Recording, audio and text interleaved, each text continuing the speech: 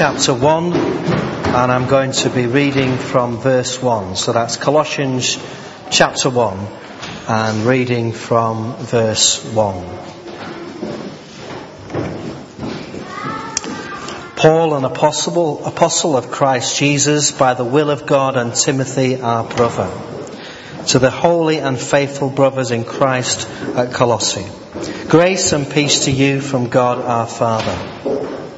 We always thank God, the Father of our Lord Jesus Christ, when we pray for you, because we have heard of your faith in Christ Jesus and of the love that you have for all the saints, the faith and love that springs from the hope that is stored up for you in heaven and that you have already heard about in the word of truth, the gospel that has come to you.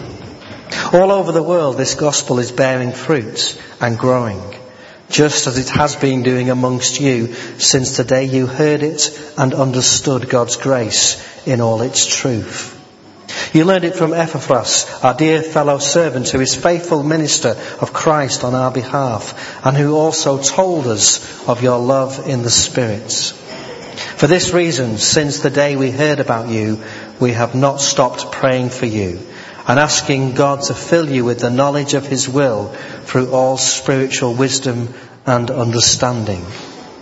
And we pray this in order that you may live a life worthy of the Lord and may please Him in every way, bearing fruit in every good work, growing in the knowledge of God, being strengthened with all power according to His glorious might, so that you may have great endurance and patience, and joyfully giving thanks to the Father, who has qualified you to share in the inheritance of the saints in the kingdom of light. For He has rescued us from the dominion of darkness and brought us into the kingdom of the Son He loves, in whom we have redemption, the forgiveness of sins. He is the image of the invisible God, the firstborn over all creation. For by Him all things were created, things in heaven and on earth, visible and invisible, whether thrones or powers or rulers or authorities, all things were created by Him and for Him. He is before all things, and in Him all things hold together. And He is the head of the body, the church. He is the beginning and the firstborn from among the dead, so that in everything He might have the supremacy. For God was pleased to have all His fullness dwell in Him, and through Him to reconcile to Himself all things, whether things on earth or things in heaven, by making peace through His blood shed on the cross. Once you were alienated from God and were enemies in your minds because of your evil behaviour. But now He has reconciled you by Christ's physical body through death, to present you holy in His sight, without blemish and free from accusation, if you continue in your faith, established and firm, not moved from the hope held out in the gospel. This is the gospel that you heard, and that has been proclaimed to every creature under heaven, and of which I, Paul, have become a servant. A new series of sermons that I'm calling Everyday Disciples. Everyday Disciples. And just to give you a little bit of background where the idea for this series of sermons comes from, Jonathan Edwards, the General Secretary of the Baptist Union of Great Britain, at the last two Baptist assemblies, has been promoting the national strategy for the Baptist Union, which is on the theme of encouraging missionary disciples. That's the theme for the whole of the Baptist Union of Great Britain that has been adopted. This idea of being missionary disciples. But alongside that, I've also been looking at some stuff that Mark Green has been doing. He's from the London Institute of Contemporary Christianity. And for a while they've been pushing this thing called whole life discipleship. So I've taken these two ideas, missionary disciples and whole life disciples, and I've come up with this idea. Everyday disciples. The idea that every day of the week, every day of our lives, that you and I are disciples. And as we go through this, we're going to be looking at the book of Colossians. We're going to go through the whole book of Colossians, beginning this week with establishing everyday disciples, looking at Colossians 1. And then we're going to be thinking about encouraging everyday disciples in Colossians 2. And equipping everyday disciples in Colossians 3. And empowering everyday disciples in Colossians 4. So we're going to be in the book of Colossians. So if you want to be reading that for yourselves during the week, that will be great. And then you'll be familiar with the passages that we're going to be looking at. And this morning, we're going to be thinking about establishing everyday disciples. And really what I want to do is paint the big picture this morning of what it means to be an everyday disciple. If you're a follower of Jesus, if you're trying to follow Jesus in your life, then you are a disciple. Every day of the week, you are a disciple. And this morning, I want to think about what it means to be a disciple. Sometimes people say to me, because I'm a minister, I'm a pastor, it must be a great job because you only have to work one day a week. And they smile, and I smile back, pretending it's the first time I've ever heard it, and we have a little chuckle together. But this morning, what I want to do is to kind of reverse that joke and put it onto you, because being a Christian, if we're not careful, can also become something that we do one day a week. That we come to church and we worship God and we're with God's people, and we are a Christian on that day. And one of the things I want to be challenging us over the next few weeks is this idea that what we do on a Sunday is important, but hopefully it will shape the rest of our week. It will help us on a Monday and a Tuesday and Wednesday and a Thursday and a Friday and a Saturday to be the people that God intended us to be in the place that God intended us to be. And during this series, one of the things I'm going to be looking for is people to give testimonies, just short testimonies, about how they're living out that everyday discipleship in the place where you are during the week. And so it'd be great to hear stories about how you've been able to be a disciple during the week. And if you've got a story about that, then please come and tell me.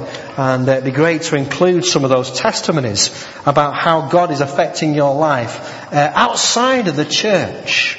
And so that's where we're going to be going over the next few weeks. We're thinking about this idea of establishing everyday disciples.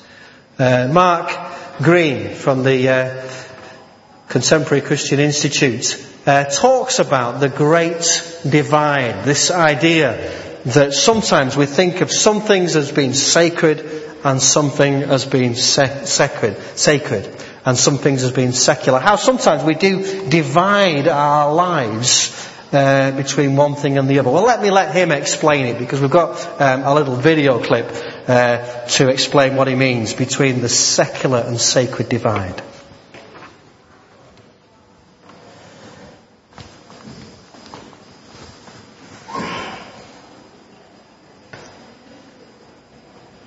The sacred secular divide is the pervasive belief that some things are really important to God and that other things aren't.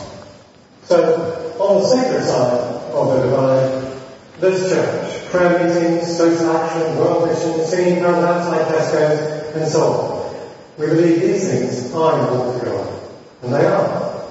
But other human activities are at best neutral. Work, school, college, sport, the arts, music, unless it's got Christian learning with it, leisure, sleep, rest. These sorts of things belong firmly on the secular side of life. So, on the one hand, we teach our kids what to think about Harry Potter, because it's set in a school of witches and wizards. But, on the other hand, we hardly ever have them to think biblically about what they read and study day by day at school.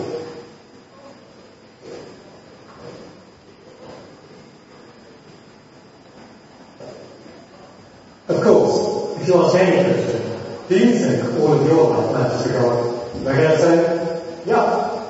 But I wonder who And if we do, why is it that stories like this one abound?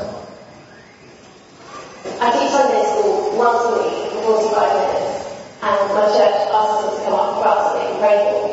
For the rest of the week, I'm a full-time teacher, and yet as far as I can remember, no one has ever offered to pray for the work that I do in schools. It's as if they want to support half my profession and not the other half. It's difficult because no one would say that teaching Sunday school is more important than the work I do for the rest of the week, but that's the unspoken message that I get.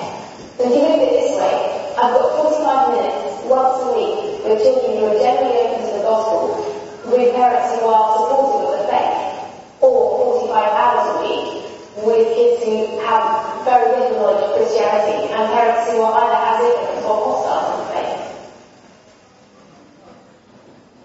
Which context needs more prayer? Both. And that was a teacher. When was the last time we prayed for the kingdom? Look at your church's prayer life. What's in there about people's ordinary Monday to Saturday, day-to-day lives? Look at your church's prayer life. For where your prayer is, there your heart is. Think about your own prayer. What do you pray about? And what do you ask other people to pray about? In reality, the sacred secular divide has had a devastating impact on two key areas of Christian life: our mission and our living. The great divide, sacred and secular. The false but pervasive belief that some parts of our life are not really important to God, work, school, leisure, but anything to do with prayers, church services, church-based activities is. That is the sacred secular divide. One bit of life is more important to God, the other isn't. And it's so easy for us to get into that frame of mind. And so hopefully during this series we're going to be really establishing this idea that our discipleship isn't just about what we do in church, it isn't just about the Sundays or when we're doing church activities, that we want to be disciples for Jesus Christ in every place where we are. We want our faith to affect every single part of this life.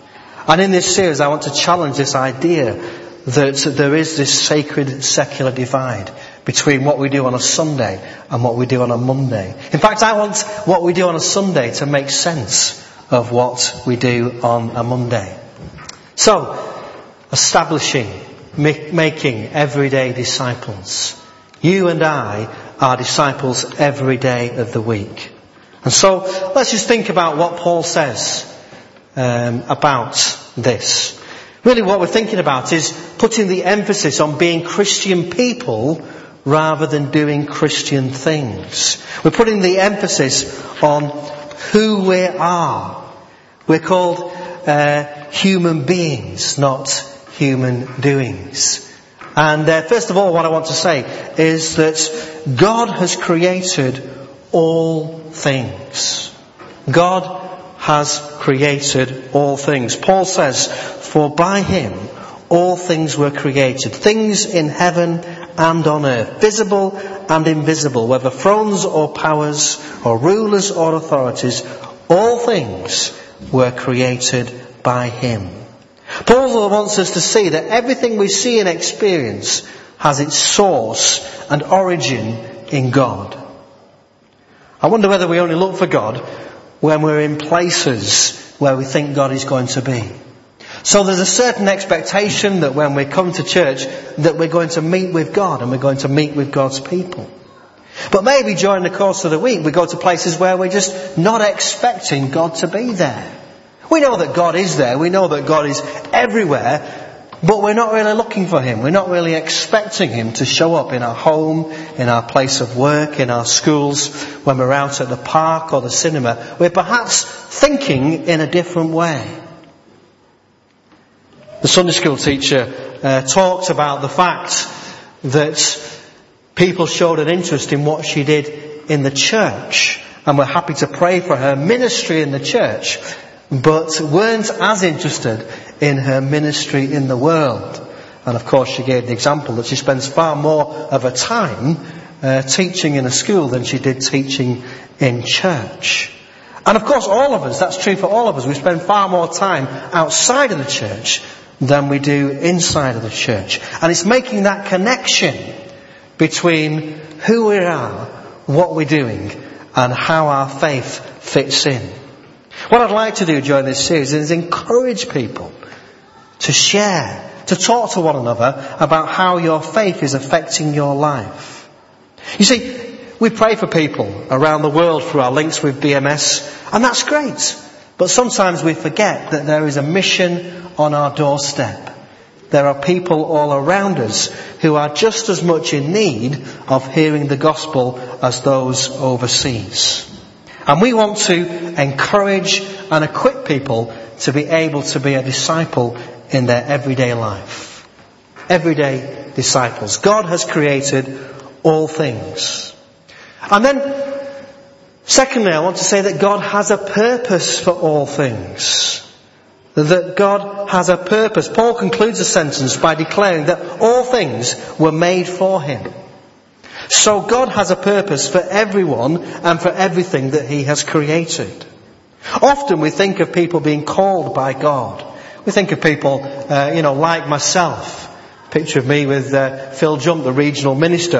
And it's easy to look at people like that. You might not recognise me because I'm wearing a suit, but it is me, really, honestly.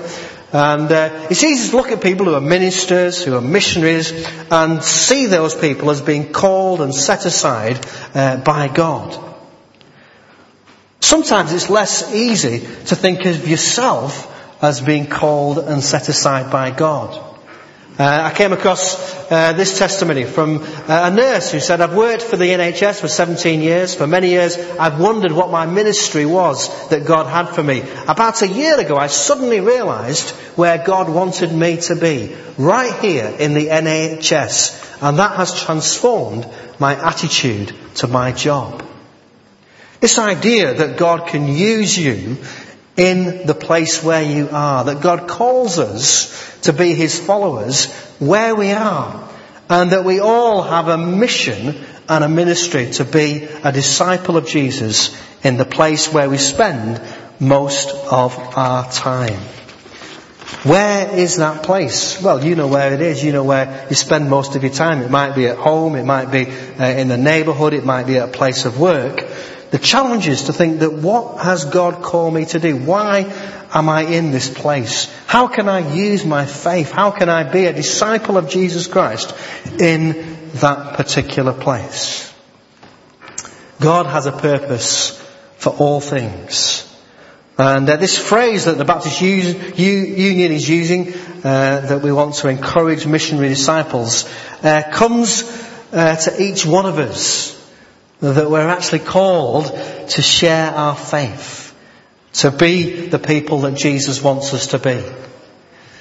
Our friend Rick Warren in the Purpose-Driven Life says this: if you want to know why you were placed on this planet, you must begin with God.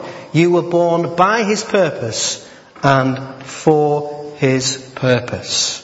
God has a purpose for each one of us. Not all of us are called to be ministers and missionaries. Some of us are called to be doctors and nurses, librarians. Some of us are called to work in local shops. Some of us are called to be at leisure. Some of you are retired. You've finished working. But God hasn't finished with you. God still has a purpose for your life. And part of the role of being a disciple is to continually discover that purpose in our lives. To continually be a disciple of Jesus. Everyday disciples, that's what we're thinking about. God has a purpose for all things. I'm sure there are parts of your lives where you need to consciously rely on God's strength to help you. And it would be great to hear stories again of people who have been able to make that connection between their faith and their work. And it'd be great to hear stories, just simple stories. Sometimes when we ask people to give testimonies, people say, oh, my testimony is not that exciting. It's not very glamorous. And sometimes we've got this idea that to give a testimony, we've got to have something miraculous or something huge and life-changing. When really, the testimonies that we want to hear are testimonies of how in our day-to-day lives our faith makes a difference. So that when people say to us, why is it that you're such a pleasant person? Why is it that you're always smiling? Why is it that you seem to enjoy life so much? And we can say, well, it's because of this incredible faith that I've got in Jesus Christ. And it's because of this church that I go to that helps me to understand who I am and what I'm meant to be doing, and helps me in my work.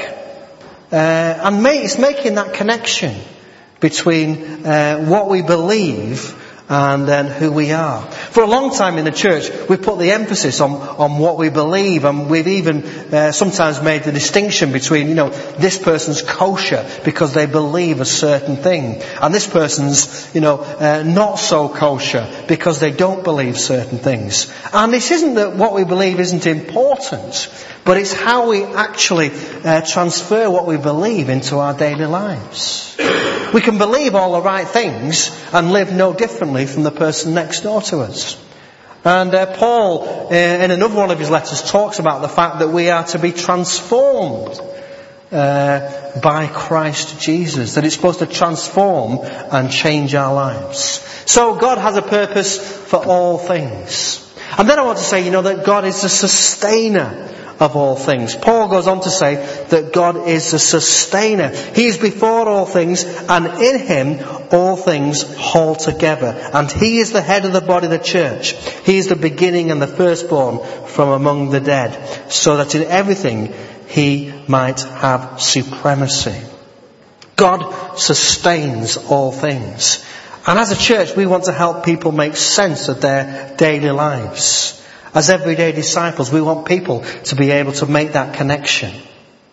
We want people to be able to be helped when they come to church. It isn't just that we want people to feel, good about God and go away with some nice kind of warm, fuzzy feeling that they've been in the presence of God and God's people. We want people to actually be enabled to go and face the issues and problems and circumstances of their daily life better equipped, because they've been in God's people, they've been looking in God's Word, and they've received something of the Holy Spirit of God. When people see God at work in our lives, they'll want to know what's going on. The challenge is, although we might not admit it, we do make that sacred secular divide. It's almost as if there's a switch inside us that when we come into church, when we're doing religious activities, that we say, yep, switch the religious switch on, do the religious thing, and then we go out and it's almost as if we switch that religious switch off and we change our attitude and who we are. God sustains us in all things. And then finally what I want to say is, if you think about what we do, if you think about your week and your diary, a little bit like what Mark Green was saying, think about your prayer life, about what you pray about. And you can use your diary to see what you're doing during the course of the week, and to pray into those things. And to ask other people to pray. To ask people at church, to say, I've got a meeting this week that I'm quite concerned about, or I've got to do something this week, that I'm feeling a bit apprehensive about. Will you pray with me? Will you encourage me? And then next week somebody will be saying, how did that meeting go? How did you get on with that problem? And it's just really, these are things that we know, showing an interest in who people are and what they're doing. One of the greatest things we can do is actually show an interest in people about who they are. And one of the ways that we can evangelize people is showing that we care about them as individual people, as a person made and created in the image of God. Again, sometimes we make that sacred secular divide. When we're looking at people, we say, well, this person's a Christian, and so I can talk about religious things, I can offer to pray for them. But this person's not a Christian, so maybe I don't talk about Christian things, and maybe I don't pray for them or offer to pray for them. And we make that divide between those who we suspect are Christians and those who are not. Whereas what we should do is we should look at all people as being created in the image of God. And we should show the interest and the love and to pray for them. And so, God is the sustainer of all things. And finally what I want to say is that's just a little cartoon about work, how easy it is to think that God isn't always interested. So God is the sustainer of all things, and God is the ruler of all things. In verse 18, Paul says He's the head of the body, the church. He is the beginning and the firstborn among the dead, so that in everything he might have supremacy. Paul concludes this section with this statement that in everything Christ is in charge. We use that phrase, don't we? That religious statement that Jesus is Lord.